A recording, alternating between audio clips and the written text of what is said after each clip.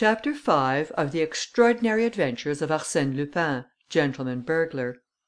The Extraordinary Adventures of Arsène Lupin, Gentleman-Burglar, by Maurice Leblanc.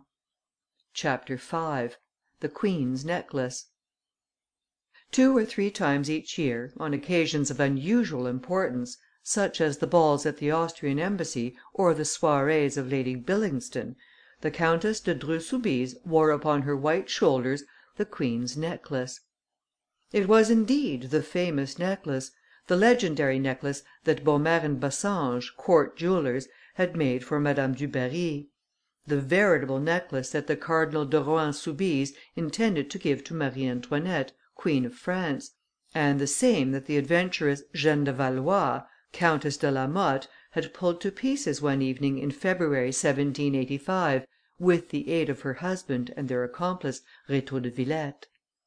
To tell the truth, the mounting alone was genuine.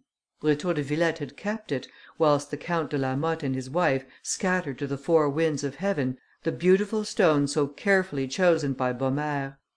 Later he sold the mounting to Gaston de Dreux Soubise, nephew and heir of the cardinal, who repurchased the few diamonds that remained in the possession of the English jeweller Jeffreys, supplemented them with other stones of the same size, but of much inferior quality, and thus restored the marvellous necklace to the form in which it had come from the hands of Baumer and Bassange. For nearly a century the house of Dreux Soubise had prided itself upon the possession of this historic jewel. Although adverse circumstances had greatly reduced their fortune, they preferred to curtail their household expenses rather than part with this relic of royalty. More particularly, the present count clung to it as a man clings to the home of his ancestors. As a matter of prudence, he had rented a safety deposit box at the Crédit Lyonnais in which to keep it. He went for it himself on the afternoon of the day on which his wife wished to wear it, and he himself carried it back next morning. On this particular evening, at the reception given at the Palais de Castille, the countess achieved a remarkable success; and King Christian, in whose honour the fête was given, commented on her grace and beauty. The 1,000 facets of the diamond sparkled and shone like flames of fire about her shapely neck and shoulders, and it is safe to say that none but she could have borne the weight of such an ornament with so much ease and grace. This was a double triumph, and the Count de Dreux was highly elated when they returned to their chamber in the old house of the Faubourg Saint Germain. He was proud of his wife, and quite as proud, perhaps, of the necklace that had conferred added lustre to his noble house for generations. His wife also regarded the necklace with an almost childish vanity, and it was not without regret that she removed it from her shoulders and handed it to her husband, who admired it as passionately as if he had never seen it before.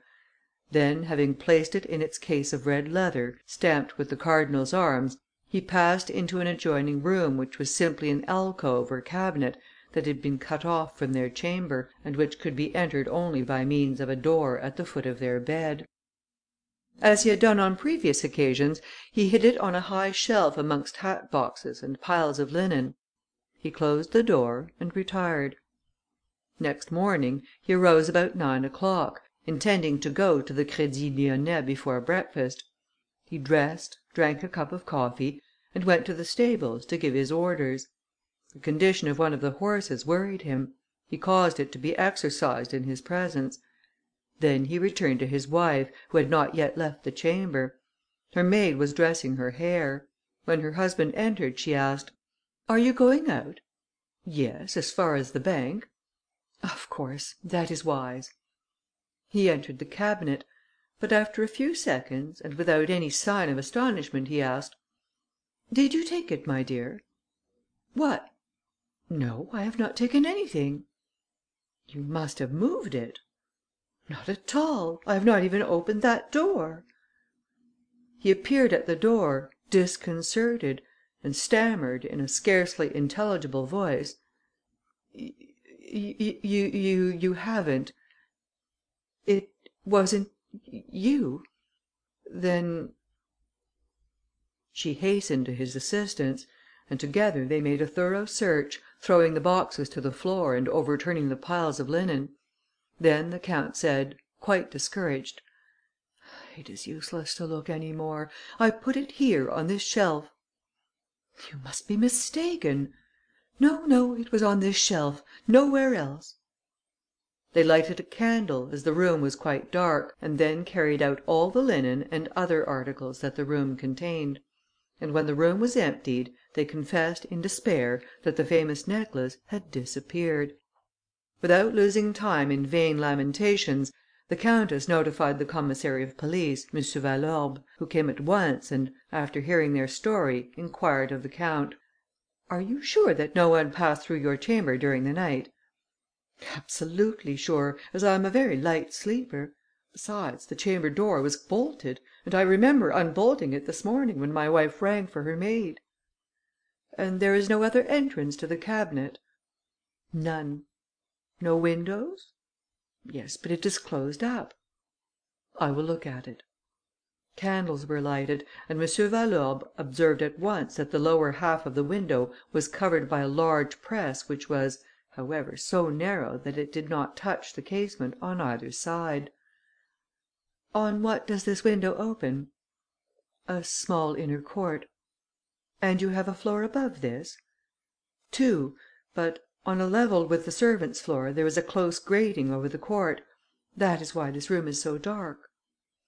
When the press was moved, they found that the window was fastened, which would not have been the case if any one had entered that way. "Unless," said the count, "they went out through our chamber. In that case, you would have found the door unbolted."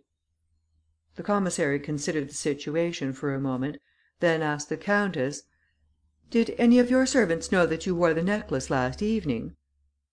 "Certainly, I didn't conceal the fact; but nobody knew that it was hidden in that cabinet." "No one?" "No one, unless...." "Be quite sure, madame, as it is a very important point."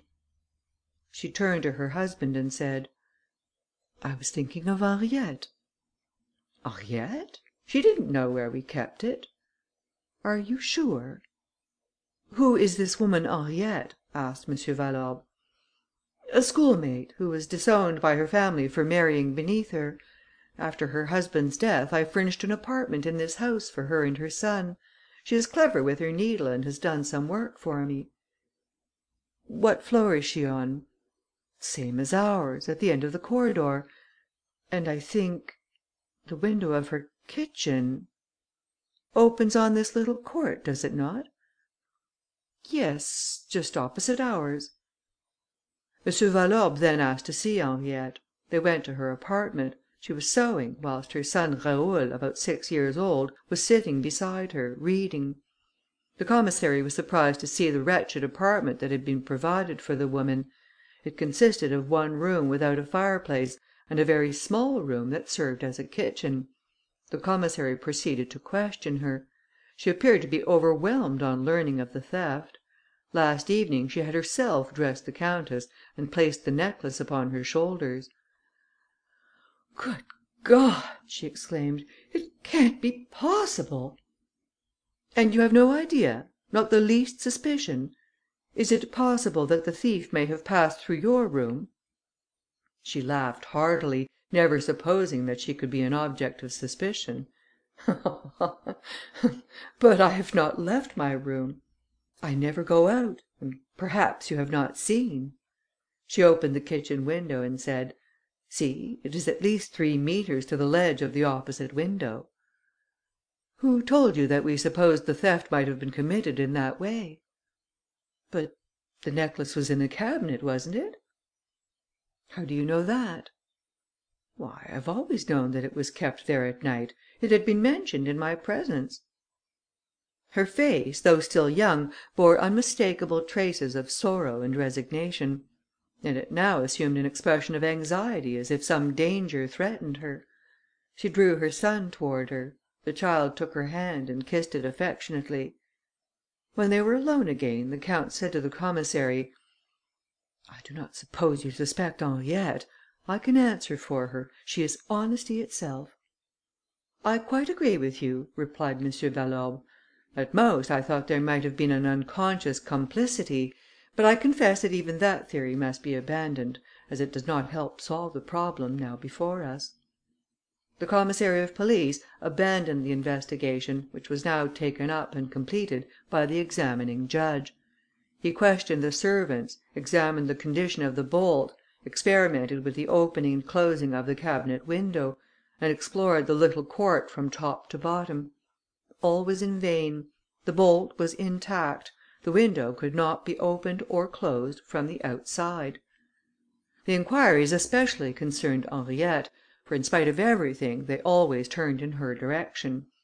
They made a thorough investigation of her past life, and ascertained that, during the last 3 years, she had left the house only 4 times, and her business on those occasions was satisfactorily explained. As a matter of fact, she acted as chambermaid and seamstress to the countess, who treated her with great strictness and even severity. At the end of a week, the examining judge had secured no more definite information than the commissary of police. The judge said: "Admitting that we know the guilty party, which we do not, we are confronted by the fact that we do not know how the theft was committed. We are brought face to face with 2 obstacles, a door and a window, both closed and fastened. It is thus a double mystery. How could any one enter and, moreover, how could any one escape, leaving behind him a bolted door and a fastened window?" At the end of 4 months, the secret opinion of the judge was that the count and countess, being hard pressed for money, which was their normal condition, had sold the queen's necklace. He closed the investigation. The loss of the famous jewel was a severe blow to the Dreux Soubise. Their credit being no longer propped up by the reserve fund that such a treasure constituted, they found themselves confronted by more exacting creditors and money lenders. They were obliged to cut down to the quick, to sell or mortgage every article that possessed any commercial value. In brief, it would have been their ruin, if 2 large legacies from some distant relatives had not saved them. Their pride also suffered a downfall, as if they had lost a quartering from their escutcheon. And strange to relate, it was upon her former schoolmate, Henriette, that the countess vented her spleen. Toward her the countess displayed the most spiteful feelings, and even openly accused her. First, Henriette was relegated to the servants' quarters, and next day discharged. For some time the count and countess passed an uneventful life. They travelled a great deal.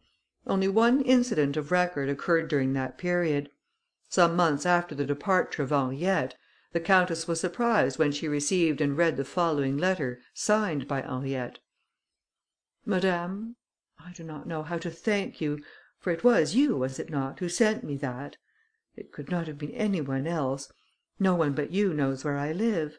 If I am wrong, excuse me, and accept my sincere thanks for your past favours." What did the letter mean? The present or past favours of the countess consisted principally of injustice and neglect. Why, then, this letter of thanks? When asked for an explanation, Henriette replied that she had received a letter, through the mails, enclosing 2 bank notes of 1,000 francs each. The envelope, which she enclosed with her reply, bore the Paris postmark, and was addressed in a handwriting that was obviously disguised. Now whence came those 2,000 francs? Who had sent them? And why had they sent them? Henriette received a similar letter and a like sum of money 12 months later, and a third time, and a fourth, and each year for a period of 6 years, with this difference, that in the 5th and 6th years the sum was doubled. There was another difference. The post office authorities having seized one of these letters under the pretext that it was not registered, the last 2 letters were duly sent according to the postal regulations, the first dated from Saint Germain, the other from Suresnes. The writer signed the first one Anquety, and the other Péchard. The addresses that he gave were false. At the end of 6 years Henriette died, and the mystery remained unsolved. All these events are known to the public. The case was one of those which excite public interest; and it was a strange coincidence that this necklace, which had caused such a great commotion in France at the close of the 18th century, should create a similar commotion a century later.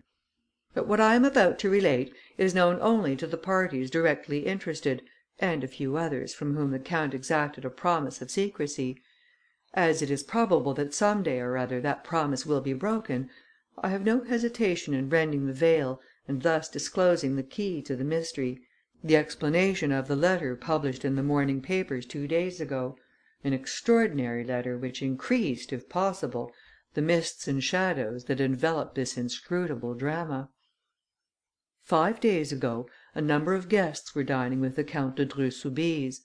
There were several ladies present, including his 2 nieces and his cousin, and the following gentlemen: the president of Essaville, the deputy Beauchat, the Chevalier Floriani, whom the count had known in Sicily, and General Marquis de Rouzières, an old club friend. After the repast, coffee was served by the ladies, who gave the gentlemen permission to smoke their cigarettes, provided they would not desert the salon. The conversation was general, and finally one of the guests chanced to speak of celebrated crimes; and that gave the Marquis of Rouzières, who delighted to tease the count, an opportunity to mention the affair of the queen's necklace, a subject that the count detested. Each one expressed his own opinion of the affair, and of course their various theories were not only contradictory, but impossible. "And you, monsieur," said the countess to the Chevalier Floriani, "what is your opinion?"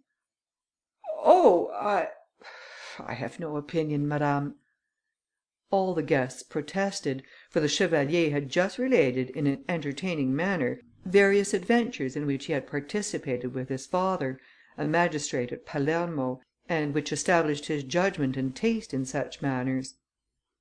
"I confess," said he, "I have sometimes succeeded in unravelling mysteries that the cleverest detectives have renounced. Yet I do not claim to be Sherlock Holmes. Moreover, I know very little about the affair of the queen's necklace."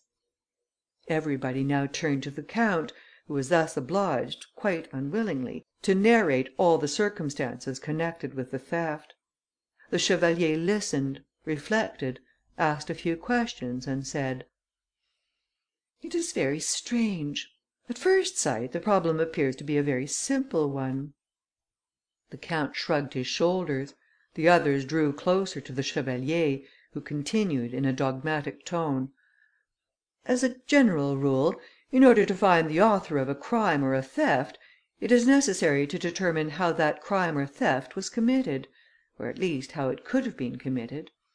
In the present case, nothing is more simple, because we are face to face, not with several theories, but with one positive fact, that is to say, the thief could only enter by the chamber door or the window of the cabinet. Now, a person cannot open a bolted door from the outside, therefore he must have entered through the window."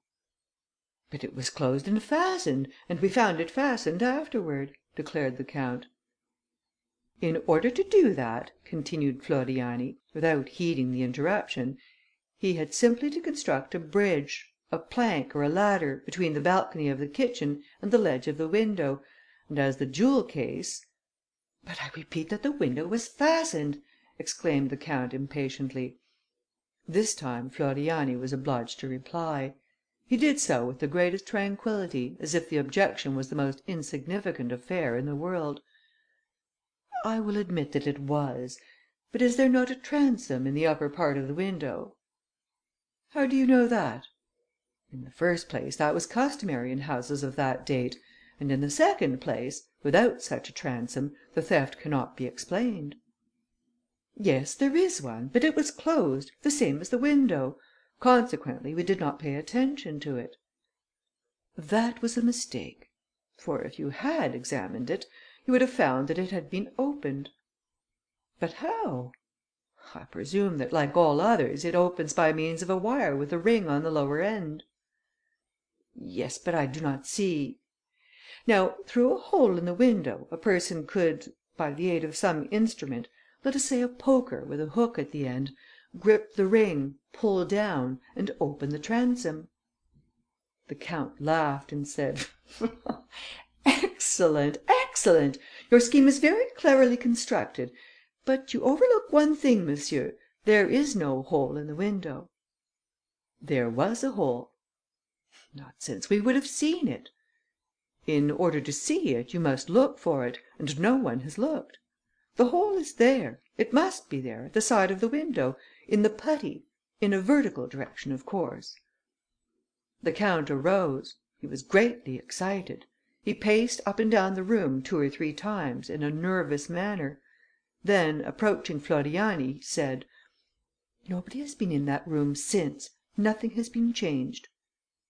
"Very well, monsieur, you can easily satisfy yourself that my explanation is correct." "It does not agree with the facts established by the examining judge.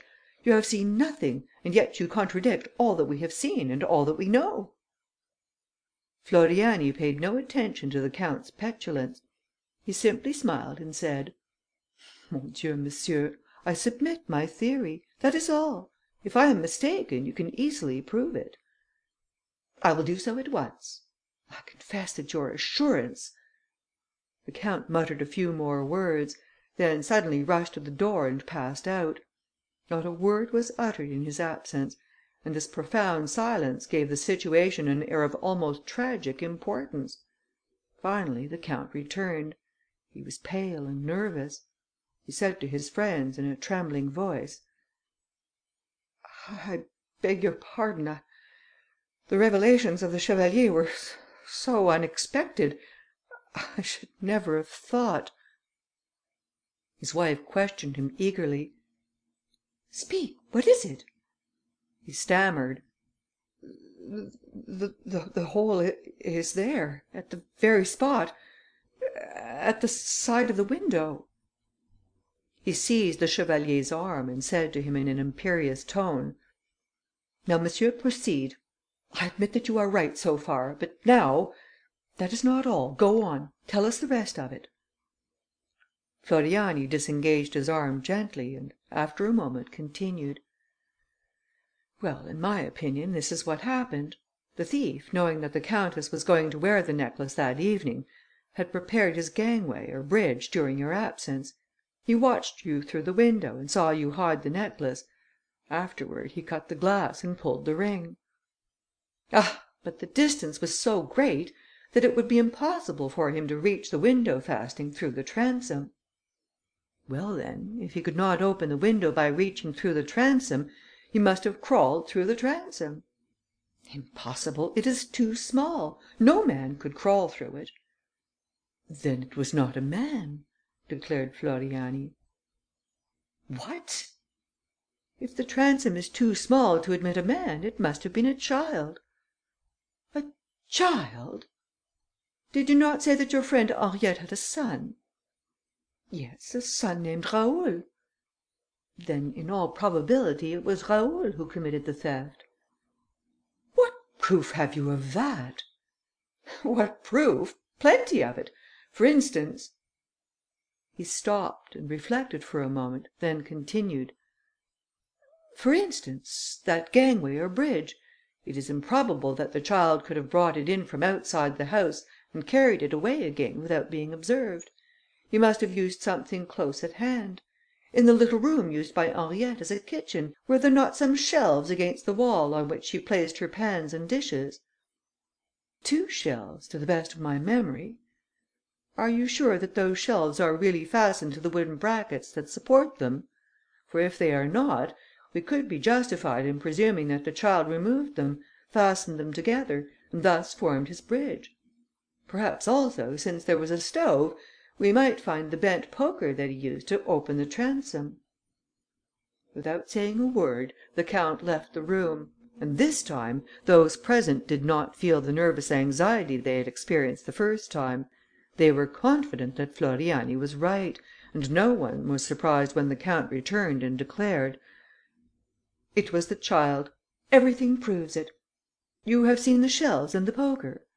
"Yes, the shelves have been unnailed and the poker is there yet." But the countess exclaimed: "You had better say it was his mother. Henriette is the guilty party. She must have compelled her son." "No," declared the chevalier, "the mother had nothing to do with it." "Nonsense! They occupied the same room. The child could not have done it without the mother's knowledge." "True, they lived in the same room; but all this happened in the adjoining room, during the night, while the mother was asleep." "And the necklace?" said the count. "It would have been found amongst the child's things." "Pardon me, he had been out. That morning, on which you found him reading, he had just come from school, and perhaps the commissary of police, instead of wasting his time on the innocent mother, would have been better employed in searching the child's desk amongst his school books." "But how do you explain those 2,000 francs that Henriette received each year? Are they not evidence of her complicity?" "If she had been an accomplice, would she have thanked you for that money? And then, was she not closely watched? But the child, being free, could easily go to a neighbouring city, negotiate with some dealer, and sell him 1 diamond or 2 diamonds, as he might wish, upon condition that the money should be sent from Paris, and that proceeding could be repeated from year to year." An indescribable anxiety oppressed the Dreux Soubise and their guests. There was something in the tone and attitude of Floriani, something more than the chevalier's assurance, which, from the beginning, had so annoyed the count. There was a touch of irony that seemed rather hostile than sympathetic. But the count affected to laugh, as he said: "All that is very ingenious and interesting, and I congratulate you upon your vivid imagination." "No, not at all," replied Floriani, with the utmost gravity. "I imagine nothing. I simply describe the events as they must have occurred." "But what do you know about them?" "What you yourself have told me. I picture to myself the life of the mother and child down there in the country, the illness of the mother, the schemes of and inventions of the child to sell the precious stones in order to save his mother's life, or at least soothe her dying moments. Her illness overcomes her, she dies, years roll on, the child becomes a man, and then, and now I will give my imagination a free rein, let us suppose that the man feels a desire to return to the home of his childhood, that he does so, and that he meets there certain people who suspect and accuse his mother. Do you realize the sorrow and anguish of such an interview in the very house wherein the original drama was played?" His words seemed to echo for a few seconds in the ensuing silence, and one could read upon the faces of the Count and Countess de Dreux a bewildered effort to comprehend his meaning, and, at the same time, the fear and anguish of such a comprehension. The count spoke at last and said: "Who are you, monsieur?" "I? The Chevalier Floriani, whom you met at Palermo, and whom you have been gracious enough to invite to your house on several occasions." "Then what does this story mean?" "Oh, nothing at all. It is simply a pastime, so far as I am concerned. I endeavour to depict the pleasure that Henriette's son, if he still lives, would have in telling you that he was the guilty party, and that he did it because his mother was unhappy, as she was on the point of losing the place of a servant by which she lived, and because the child suffered at sight of his mother's sorrow." He spoke with suppressed emotion, rose partially and inclined toward the countess. There could be no doubt that the Chevalier Floriani was Henriette's son. His attitude and words proclaimed it. Besides, was it not his obvious intention and desire to be recognized as such? The count hesitated. What action would he take against the audacious guest? Ring? Provoke a scandal? Unmask the man who had once robbed him? But that was a long time ago. And who would believe that absurd story about the guilty child?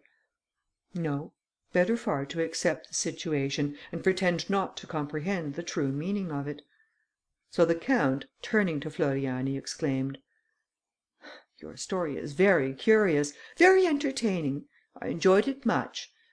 But what do you think has become of this young man, this model son? I hope he has not abandoned the career in which he made such a brilliant début." "Oh, certainly not. After such a début, to steal the queen's necklace at 6 years of age, the celebrated necklace that was coveted by Marie Antoinette."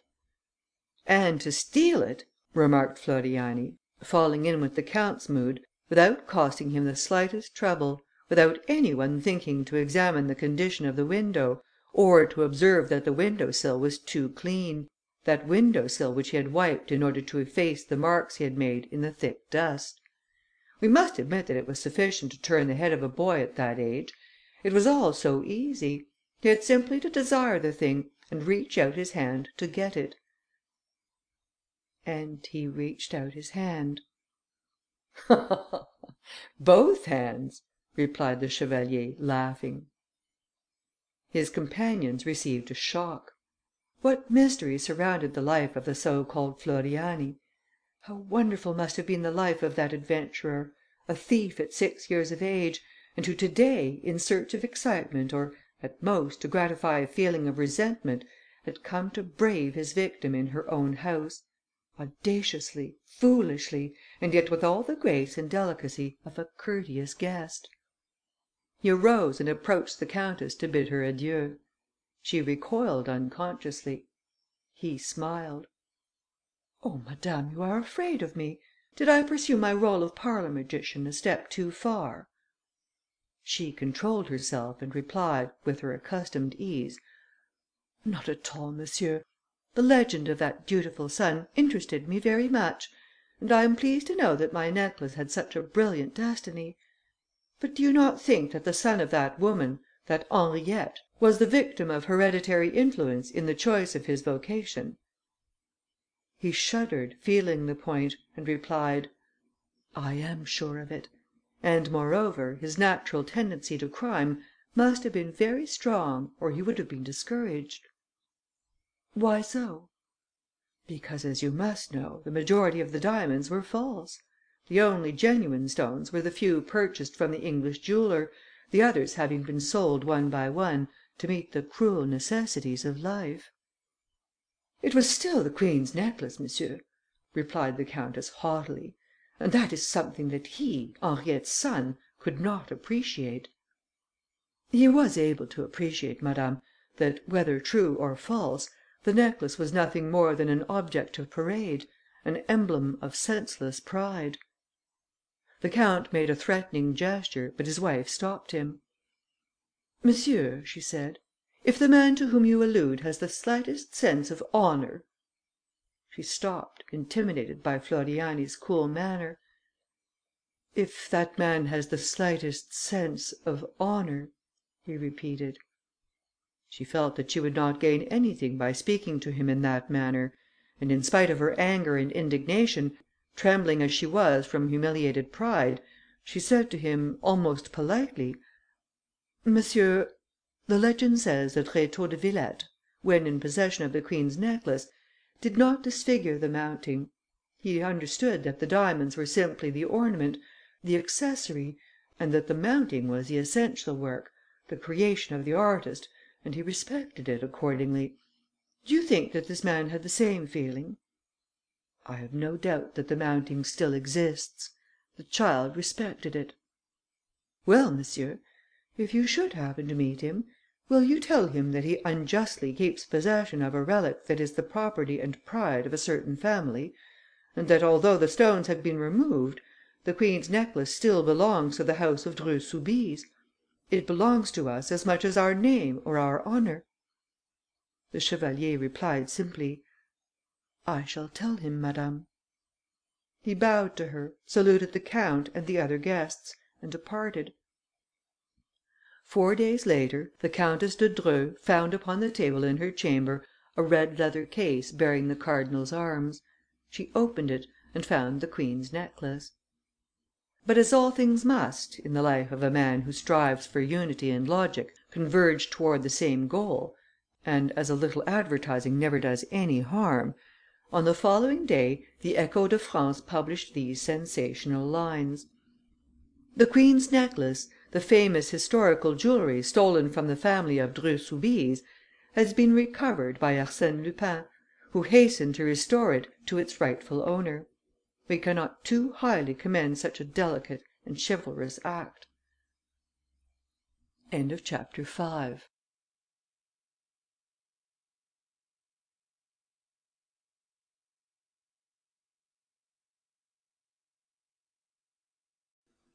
Chapter 6, part 1 of the extraordinary adventures of Arsène Lupin, Gentleman-Burglar. This recording is in the public domain.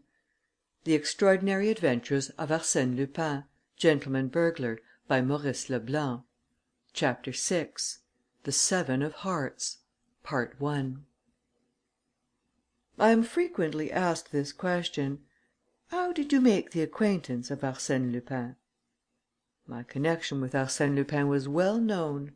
The details that I gather concerning that mysterious man, the irrefutable facts that I present, the new evidence that I produce, the interpretation that I place on certain acts of which the public has seen only the exterior manifestations without being able to discover the secret reasons or the invisible mechanism, all establish, if not an intimacy, at least amicable relations and regular confidences.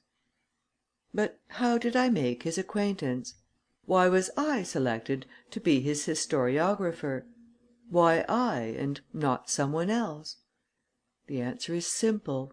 Chance alone presided over my choice. My merit was not considered. It was chance that put me in his way.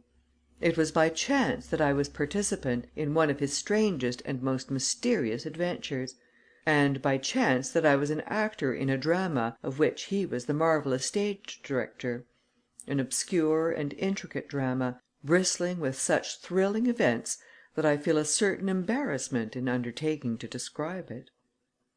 The first act takes place during that memorable night of 22 June, of which so much has already been said; and for my part, I attribute the anomalous conduct of which I was guilty on that occasion to the unusual frame of mind in which I found myself on my return home. I had dined with some friends at the Cascade restaurant, and the entire evening, whilst we smoked, and the orchestra played melancholy waltzes, we talked only of crimes and thefts, and dark and frightful intrigues. That is always a poor overture to a night's sleep. The Saint Martins went away in an automobile. Jean Daspry, that delightful, heedless Daspry who, 6 months later, was killed in such a tragic manner on the frontier of Morocco, Jean Daspry and I returned on foot through the dark, warm night. When we arrived in front of the little house in which I had lived for a year at Neuilly, on the Boulevard Maillot, he said to me: "Are you afraid?" What an idea! "But this house is so isolated, no neighbours, vacant lots. Really, I am not a coward, and yet..." "Well, you are very cheering, I must say." "Oh, I say that as I would say anything else. The Saint Martins have impressed me with their stories of brigands and thieves." We shook hands and said good night. I took out my key and opened the door. "Well, that is good," I murmured. "Antoine has forgotten to light a candle." Then I recalled the fact that Antoine was away. I had given him a short leave of absence. Forthwith, I was disagreeably oppressed by the darkness and silence of the night.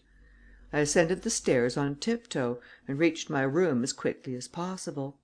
Then, contrary to my usual habit, I turned the key and pushed the bolt. The light of my candle restored my courage. Yet I was careful to take my revolver from its case, a large, powerful weapon, and place it beside my bed. That precaution completed my reassurance. I laid down and, as usual, took a book from my night table to read myself to sleep. Then I received a great surprise. Instead of the paper knife with which I had marked my place on the preceding, I found an envelope, closed with 5 seals of red wax. I seized it eagerly. It was addressed to me and marked "Urgent." A letter addressed to me! Who could have put it in that place? Nervously, I tore open the envelope and read: "From the moment you open this letter, whatever happens, whatever you may hear, do not move, do not utter one cry. Otherwise you are doomed." I am not a coward, and, quite as well as another, I can face real danger, or smile at the visionary perils of imagination. But, let me repeat, I was in an anomalous condition of mind, with my nerves set on edge by the events of the evening. Besides, was there not in my present situation something startling and mysterious, calculated to disturb the most courageous spirit? My feverish fingers clutched the sheet of paper, and I read and reread those threatening words: "Do not move. Do not utter one cry. Otherwise you are doomed." "Nonsense!" I thought. "It is a joke the work of some cheerful idiot." I was about to laugh a good loud laugh. Who prevented me? What haunting fear compressed my throat? At least, I would not blow out the candle. No, I could not do it. "Do not move or you are doomed," were the words he had written. These autosuggestions are frequently more imperious than the most positive realities. But why should I struggle against them? I had simply to close my eyes. I did so. At that moment I heard a slight noise, followed by crackling sounds, proceeding from a large room used by me as a library. A small room, or antechamber, was situated between the library and my bedchamber. The approach of an actual danger greatly excited me, and I felt a desire to get up, seize my revolver, and rush into the library. I did not rise. I saw one of the curtains of the left window move. There was no doubt about it. The curtain had moved. It was still moving. And I saw quite distinctly, in the narrow space between the curtains and the window, a human form, a bulky mass that prevented the curtains from hanging straight. And it is equally certain that the man saw me through the large meshes of the curtain. Then I understood the situation. His mission was to guard me while the others carried away their booty. Should I rise and seize my revolver? Impossible! He was there. At the least movement, at the least cry, I was doomed. Then came a terrific noise that shook the house. This was followed by lighter sounds, two or three together, like those of a hammer that rebounded. At least, that was the impression formed in my confused brain. These were mingled with other sounds, thus creating a veritable uproar, which proved that the intruders were not only bold, but felt themselves secure from interruption. They were right. I did not move. Was it cowardice? No, rather weakness, a total inability to move any portion of my body, combined with discretion. For why should I struggle? Behind that man there were 10 others who would come to his assistance. Should I risk my life to save a few tapestries and bibelots? Throughout the night my torture endured. Insufferable torture! Terrible anguish! The noises had stopped, but I was in constant fear of their renewal. And the man who was guarding me, weapon in hand! My fearful eyes remained cast in his direction, and my heart beat, and a profuse perspiration oozed from every pore of my body. Suddenly I experienced an immense relief. A milk wagon, whose sound was familiar to me, passed along the boulevard. And at the same time I had an impression that the light of a new day was trying to steal through the closed window blinds. At last daylight penetrated the room.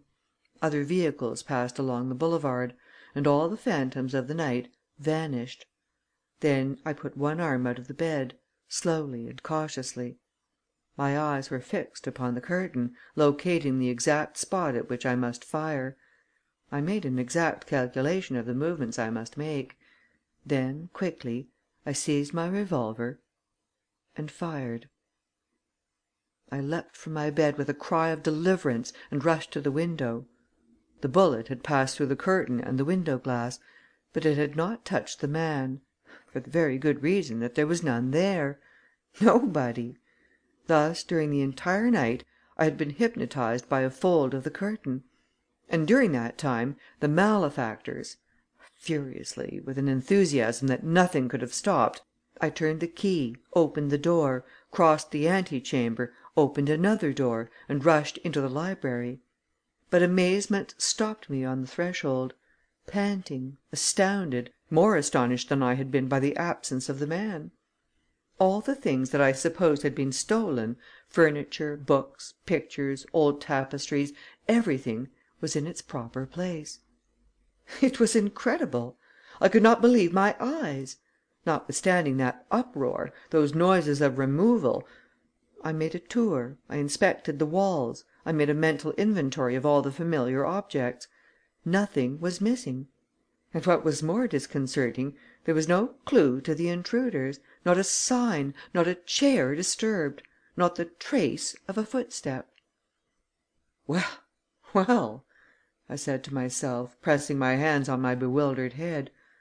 "Surely I am not crazy. I heard something." Inch by inch I made a careful examination of the room. It was in vain, unless I could consider this as a discovery. Under a small Persian rug I found a card, an ordinary playing card. It was the seven of hearts. It was like any other seven of hearts in French playing cards, with this slight but curious exception: the extreme point of each of the seven red spots, or hearts, was pierced by a hole, round and regular as if made with the point of an awl. Nothing more. A card and a letter found in a book. But was that not sufficient to affirm that I had not been the plaything of a dream? Throughout the day I continued my searches in the library. It was a large room, much too large for the requirements of such a house, and the decoration of which attested the bizarre taste of its founder.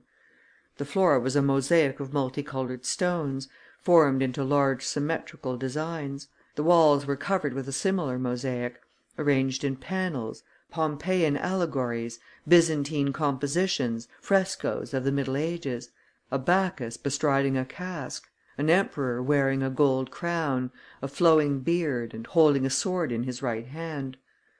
Quite high, after the style of an artist's studio, there was a large window, the only one in the room. That window being always open at night, it was probable that the men had entered through it, by the aid of a ladder. But again there was no evidence. The bottom of the ladder would have left some marks in the soft earth beneath the window, but there were none. Nor were there any traces of footsteps in any part of the yard. I had no idea of informing the police, because the facts I had before me were so absurd and inconsistent. They would laugh at me. However, as I was then a reporter on the staff of the Gil Blas, I wrote a lengthy account of my adventure, and it was published in the paper on the second day thereafter. The article attracted some attention, but no one took it seriously.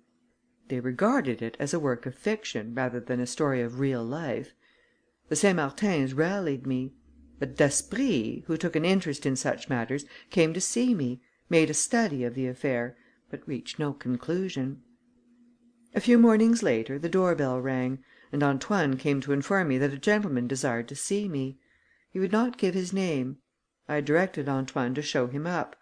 He was a man of about 40 years of age, with a very dark complexion, lively features, and whose correct dress, slightly frayed, proclaimed a taste that contrasted strangely with his rather vulgar manners.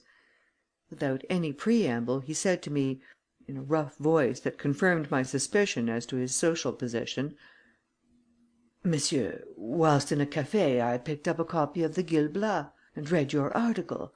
It interested me very much." "Thank you." "And here I am." "Ah!" "Yes, to talk to you. Are all the facts related by you quite correct?" "Absolutely so." "Well, in that case, I can, perhaps, give you some information." "Very well, proceed." "No, not yet. First, I must be sure that the facts are exactly as you have related them." "I've given you my word. What further proof do you want?" "I must remain alone in this room." "I do not understand," I said, with surprise.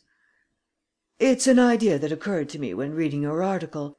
Certain details established an extraordinary coincidence with another case that came under my notice. If I am mistaken, I shall say nothing more, and the only means of ascertaining the truth is by my remaining in the room alone." What was at the bottom of this proposition? Later, I recalled that the man was exceedingly nervous, but at the same time, although somewhat astonished, I found nothing particularly abnormal about the man or the request he had made. Moreover, my curiosity was aroused, so I replied: "Very well. How much time do you require?" "Oh, 3 minutes, not longer.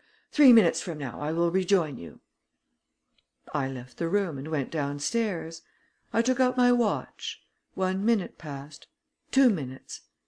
Why did I feel so depressed? Why did those moments seem so solemn and weird?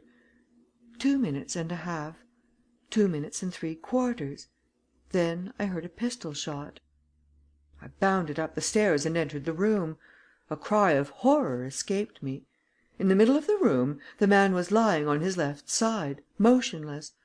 Blood was flowing from a wound in his forehead. Near his hand was a revolver, still smoking. But in addition to this frightful spectacle, my attention was attracted by another object. At 2 feet from the body, upon the floor, I saw a playing card. It was the 7 of hearts. I picked it up. The lower extremity of each of the 7 spots was pierced with a small round hole. A half hour later, the commissary of police arrived, then the coroner and the chief of the sûreté, M. Dudouis. I had been careful not to touch the corpse. The preliminary inquiry was very brief and disclosed nothing. There were no papers in the pockets of the deceased, no name upon his clothes, no initial upon his linen, nothing to give any clue to his identity. The room was in the same perfect order as before. The furniture had not been disturbed. Yet this man had not come to my house solely for the purpose of killing himself, or because he considered my place the most convenient one for his suicide. There must have been a motive for his act of despair; and that motive was, no doubt, the result of some new fact ascertained by him during the 3 minutes he was alone. What was that fact? What had he seen? What frightful secret had been revealed to him? There was no answer to these questions. But at the last moment an incident occurred that appeared to us of considerable importance. As 2 policemen were raising the body to place it on a stretcher, the left hand thus being disturbed, a crumpled card fell from it. The card bore these words: Georges Andermatt, 37 Rue de Berry. What did that mean? Georges Andermatt was a rich banker in Paris, the founder and president of the metal exchange which had given such an impulse to the metallic industries in France. He lived in princely style, was the possessor of numerous automobiles, coaches, and an expensive racing stable. His social affairs were very select, and Madame Andermatt was noted for her grace and beauty. "Can that be the man's name?" I asked. The chief of the sûreté leant over him. "It is not he. Monsieur Andermatt is a thin man and slightly gray." "But why this card?" "Have you a telephone, monsieur?" "Yes, in the vestibule. Come with me." He looked in the directory and then asked for number 41521. "Is Monsieur Andermatt at home? Please tell him that M. Dudouis wished him to come at once to 102 Boulevard Maillot. Very important." 20 minutes later, M. Andermatt arrived in his automobile. After the circumstances had been explained to him, he was taken in to see the corpse. He displayed considerable emotion and spoke, in a low tone and apparently unwillingly: "Étienne Varin," he said. "You know him?" "No, or at least, yes, by sight only. His brother." "Ah, he has a brother?" "Yes, Alfred Varin. He came to see me once on some matter of business. I forget what it was." "Where does he live?" "The 2 brothers live together, Rue de Provence, I think." "Do you know any reason why he should commit suicide?" "None. He held a card in his hand. It was your card, with your address." "I do not understand that. It must have been there by some chance that will be disclosed by the investigation." A very strange chance, I thought, and I felt that the others entertained the same impression. I discovered the same impression in the papers next day and amongst all my friends with whom I discussed the affair. Amid the mysteries that enveloped it, after the double discovery of the 7 of hearts pierced with 7 holes, after the 2 inscrutable events that had happened in my house, that visiting card promised to throw some light on the affair. Through it, the truth may be revealed. But contrary to our expectations, M. Andermatt furnished no explanation. He said: "I have told you all I know. What more can I do? I am greatly surprised that my card should be found in such a place, and I sincerely hope the point will be cleared up." It was not. The official investigation established that the Varin brothers were of Swiss origin, had led a shifting life under various names, frequenting gambling resorts, associating with a band of foreigners who had been dispersed by the police after a series of robberies in which their participation was established only by their flight. At No. 24 Rue de Provence, where the Varin brothers had lived 6 years before, no one knew what had become of them. I confess that, for my part, the case seemed to me so complicated and so mysterious that I did not think the problem would ever be solved, so I concluded to waste no more time upon it. But Jean d'Asprey, whom I frequently met at that period, became more and more interested in it each day. It was he who pointed out to me that item from a foreign newspaper which was reproduced and commented upon by the entire press. It was as follows: "The first trial of a new model of submarine boat, which is expected to revolutionize naval warfare, will be given in presence of the former emperor at a place that will be kept secret until the last minute. An indiscretion has revealed its name. It is called the Seven of Hearts." The Seven of Hearts!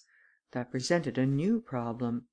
Could a connection be established between the name of the submarine and the incidents which we have related? But a connection of what nature? What had happened here could have no possible relation with the submarine. "What do you know about it?" said Daspry to me. "The most diverse effects often proceed from the same cause." 2 days later, the following foreign news item was received and published: "It is said that the plans of the new submarine Seven of Hearts were prepared by French engineers, who, having sought in vain the support of their compatriots, subsequently entered into negotiations with the British Admiralty, without success." I do not wish to give undue publicity to certain delicate matters which once provoked considerable excitement. Yet, since all danger of injury therefrom has now come to an end, I must speak of the article that appeared in the Echo de France, which aroused so much comment at that time, and which threw considerable light upon the mystery of the Seven of Hearts. This is the article as it was published over the signature of Salvator: "The affair of the Seven of Hearts. A corner of the veil raised. We will be brief. 10 years ago, a young mining engineer, Louis Lacombe, wishing to devote his time and fortune to certain studies, resigned his position he then held, and rented No. 102 Boulevard Maillot, a small house that had been recently built and decorated for an Italian count. Through the agency of the Varin brothers of Lausanne, one of whom assisted in the preliminary experiments, and the other acted as financial agent, the young engineer was introduced to Georges Andermatt, the founder of the Metal Exchange. After several interviews, he succeeded in interesting the banker in a submarine boat on which he was working, and it was agreed that as soon as the invention was perfected, M. Andermatt would use his influence with the Minister of Marine to obtain a series of trials under the direction of the government. For 2 years Louis Lacombe was a frequent visitor at Andermatt's house, and he submitted to the banker the various improvements he made upon his original plans, until one day, being satisfied with the perfection of his work, he asked M. Andermatt to communicate with the Minister of Marine. That day Louis Lacombe dined at M. Andermatt's house. He left there about 11:30 at night. He has not been seen since. A perusal of the newspapers of that date will show that the young man's family caused every possible inquiry to be made, but without success; and it was the general opinion that Louis Lacombe, who was known as an original and visionary youth, had quietly left for parts unknown. Let us accept that theory, improbable though it may be, and let us consider another question, which is a most important one for our country. What has become of the plans of the submarine? Did Louis Lacombe carry them away? Are they destroyed? After making a thorough investigation, we are able to assert, positively, that the plans are in existence, and are now in the possession of the two brothers Varin. How did they acquire such a possession? That is a question not yet determined, nor do we know why they have not tried to sell them at an earlier date.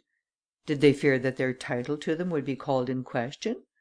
If so, they have lost that fear, and we can announce definitely that the plans of Louis Lacombe are now the property of foreign power, and we are in a position to publish the correspondence that passed between the Varin brothers and the representative of that power. The seven of hearts invented by Louis Lacombe has been actually constructed by our neighbour. Will the invention fulfil the optimistic expectations of those who were concerned in that treacherous act? And a postscript adds: Later. Our special correspondent informs us that the preliminary trial of the seven of hearts has not been satisfactory. It is quite likely that the plans sold and delivered by the Varin brothers did not include the final document carried by Louis Lacombe to M. Andermatt on the day of his disappearance, a document that was indispensable to a thorough understanding of the invention. It contained a summary of the final conclusions of the inventor, and estimates and figures not contained in the other papers. Without this document, the plans are incomplete. On the other hand, without the plans, the document is worthless. Now is the time to act and recover what belongs to us. It may be a difficult matter, but we rely upon the assistance of M. Andermatt. It will be to his interest to explain his conduct which has hitherto been so strange and inscrutable. He will explain not only why he concealed these facts at the time of the suicide of Étienne Varin, but also why he has never revealed the disappearance of the paper, a fact well known to him. He will tell why, during the last 6 years, he paid spies to watch the movements of the Varin brothers. We expect from him not only words, but acts, and at once. Otherwise. The threat was plainly expressed. But of what did it consist? What whip was Salvator, the anonymous writer of the article, holding over the head of M. Andermatt? An army of reporters attacked the banker, and 10 interviewers announced the scornful manner in which they were treated. Thereupon, the Echo de France announced its position in these words: "Whether M. Andermatt is willing or not, he will be henceforth our collaborator in the work we have undertaken." Daspry and I were dining together on the day on which that announcement appeared. That evening, with the newspapers spread over my table, we discussed the affair and examined it from every point of view with that exasperation that a person feels when walking in the dark and finding himself constantly falling over the same obstacles. Suddenly, without any warning whatsoever, the door opened and a lady entered. Her face was hidden behind a thick veil. I rose at once and approached her. "Is it you, monsieur, who lives here?" she asked. "Yes, madame, but I do not understand." "The gate was not locked," she explained. "But the vestibule door?" She did not reply, and it occurred to me that she had used the servants' entrance. How did she know the way? Then there was a silence that was quite embarrassing. She looked at Daspry, and I was obliged to introduce him. I asked her to be seated and explain the object of her visit. She raised her veil, and I saw that she was a brunette with regular features, and though not handsome, she was attractive, principally on account of her sad, dark eyes. "I am Madame Andermatt," she said. "Madame Andermatt!" I repeated, with astonishment. After a brief pause, she continued with a voice and manner that were quite easy and natural: "I have come to see you about that affair. You know. I thought I might be able to obtain some information." "Mon Dieu, madame, I know nothing but what has already appeared in the papers. But if you will point out in what way I can help you...." "I do not know. Not until then did I suspect that her calm demeanour was assumed, and that some poignant grief was concealed beneath that air of tranquillity. For a moment we were silent and embarrassed. Then Daspry stepped forward and said: "Will you permit me to ask you a few questions?" "Yes, yes," she cried. "I will answer." "You will answer, whatever those questions may be?" "Yes." "Did you know Louis Lacombe?" he asked. "Yes, through my husband." "When did you see him for the last time?" "The evening he dined with us." "At that time was there anything to lead you to believe that you would never see him again?" "No, but he had spoken of a trip to Russia in a vague way." "Then you expected to see him again?" "Yes, he was to dine with us 2 days later." "How do you explain his disappearance?" "I cannot explain it." "And M. Andermatt?" "I do not know." "Yet the article published in the Echo de France indicates...." "Yes, that the Varin brothers had something to do with his disappearance." "Is that your opinion?" "Yes." "On what do you base your opinion?" "When he left our house, Louis Lacombe carried a satchel containing all the papers relating to his invention.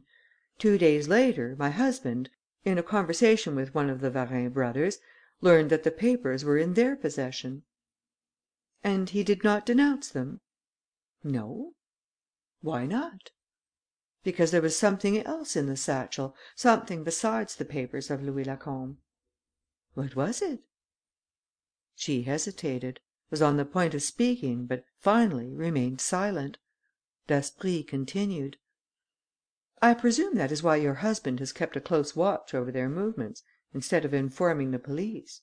He hoped to recover the papers and, at the same time, that compromising article which has enabled the two brothers to hold over him threats of exposure and blackmail." "Over him and over me." "Ah! Over you also?" "Over me in particular."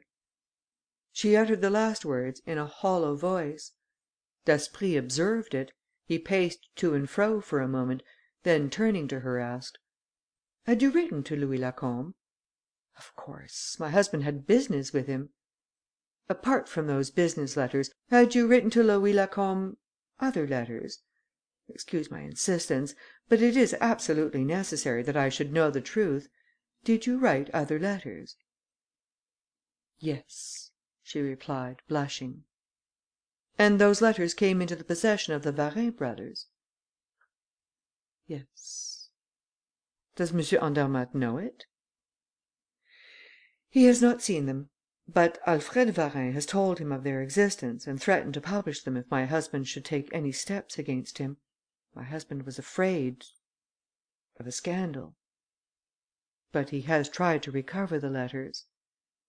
"I think so, but I do not know. You see, after that last interview with Alfred Varin and after some harsh words between me and my husband, in which he called me to account, we live as strangers." "In that case, as you have nothing to lose, what do you fear?" "I may be indifferent to him now, but I am the woman that he has loved, the one he would still love. Oh, I'm quite sure of that!" she murmured, in a fervent voice. "He would still love me if he had not got hold of those cursed letters."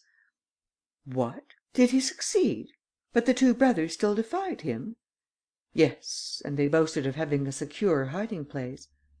"Well?" "I believe my husband discovered that hiding place." "Well?" "I believe my husband has discovered that hiding place." "Ah! Where was it?" "Here."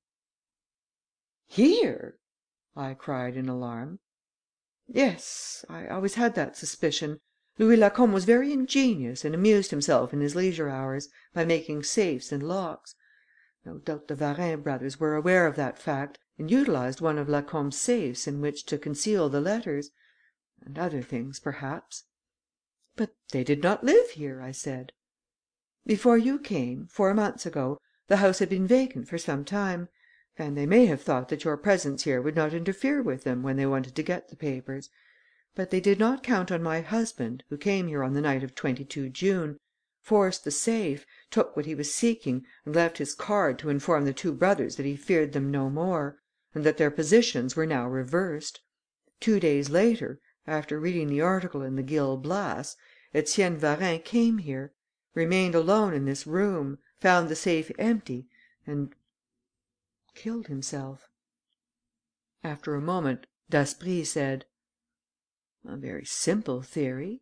Has M. Andermatt spoken to you since then?" "No." "Has his attitude towards you changed in any way? Does he appear more gloomy? More anxious?" "No, I haven't noticed any change." "And yet you think he has secured the letters?" "Now, in my opinion, he has not got those letters and it was not he who came here on the night of 22 June." "Who was it then?" "The mysterious individual who is managing this affair, who holds all the threads in his hands and whose invisible but far reaching power we have felt from the beginning. It was he and his friends who entered this house on 22 June. It was he who discovered the hiding place of the papers. It was he who left M. Andermatt's card. It is he who now holds the correspondence and the evidence of the treachery of the Varin brothers." "Who is he?" I asked impatiently. "The man who writes the letters to the Echo de France, Salvator. Have we not convincing evidence of that fact? Does he not mention in his letters certain details that no one could know, except the man who had thus discovered the secrets of the two brothers?" "Well, then," stammered Madame Andermatt, in great alarm, "he has my letters also; and it is he who now threatens my husband. Mon Dieu! What am I to do?" "Write to him," declared Daspry. "Confide in him, without reserve. Tell him all you know and all you may hereafter learn. Your interest and his interest are the same. He is not working against M. Andermatt, but against Alfred Varin. Help him." "How?" "Has your husband the document that completes the plans of Louis Lacombe?" "Yes." "Tell that to Salvator and, if possible, procure the document for him. Write to him at once. You risk nothing." The advice was bold, dangerous even, at first sight, but Madame Andermatt had no choice. Besides, as Daspry had said, she ran no risk. If the unknown writer were an enemy, that step would not aggravate the situation. If he were a stranger seeking to accomplish a particular purpose, he would attach to those letters only a secondary importance. Whatever might happen, it was the only solution offered to her, and she, in her anxiety, was only too glad to act on it. She thanked us effusively, and promised to keep us informed. In fact, 2 days later, she sent us the following letter that she had received from Salvator: "Have not found the letters, but I will get them. Rest easy. I am watching everything. S." I looked at the letter. It was in the same handwriting as the note I found in my book on the night of 22 June. Daspry was right. Salvator was indeed the originator of that affair. Chapter 7.